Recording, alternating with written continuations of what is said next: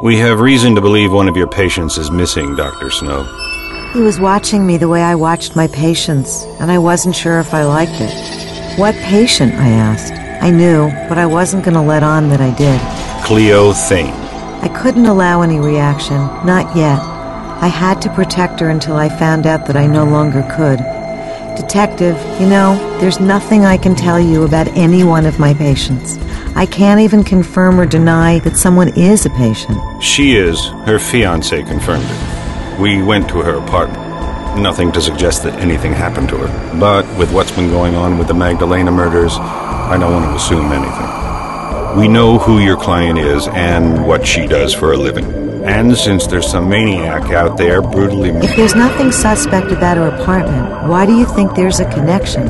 Could he hear the panic in my voice? Do you think this is connected? Do you think she's still alive? We don't know anything about her disappearance at this point.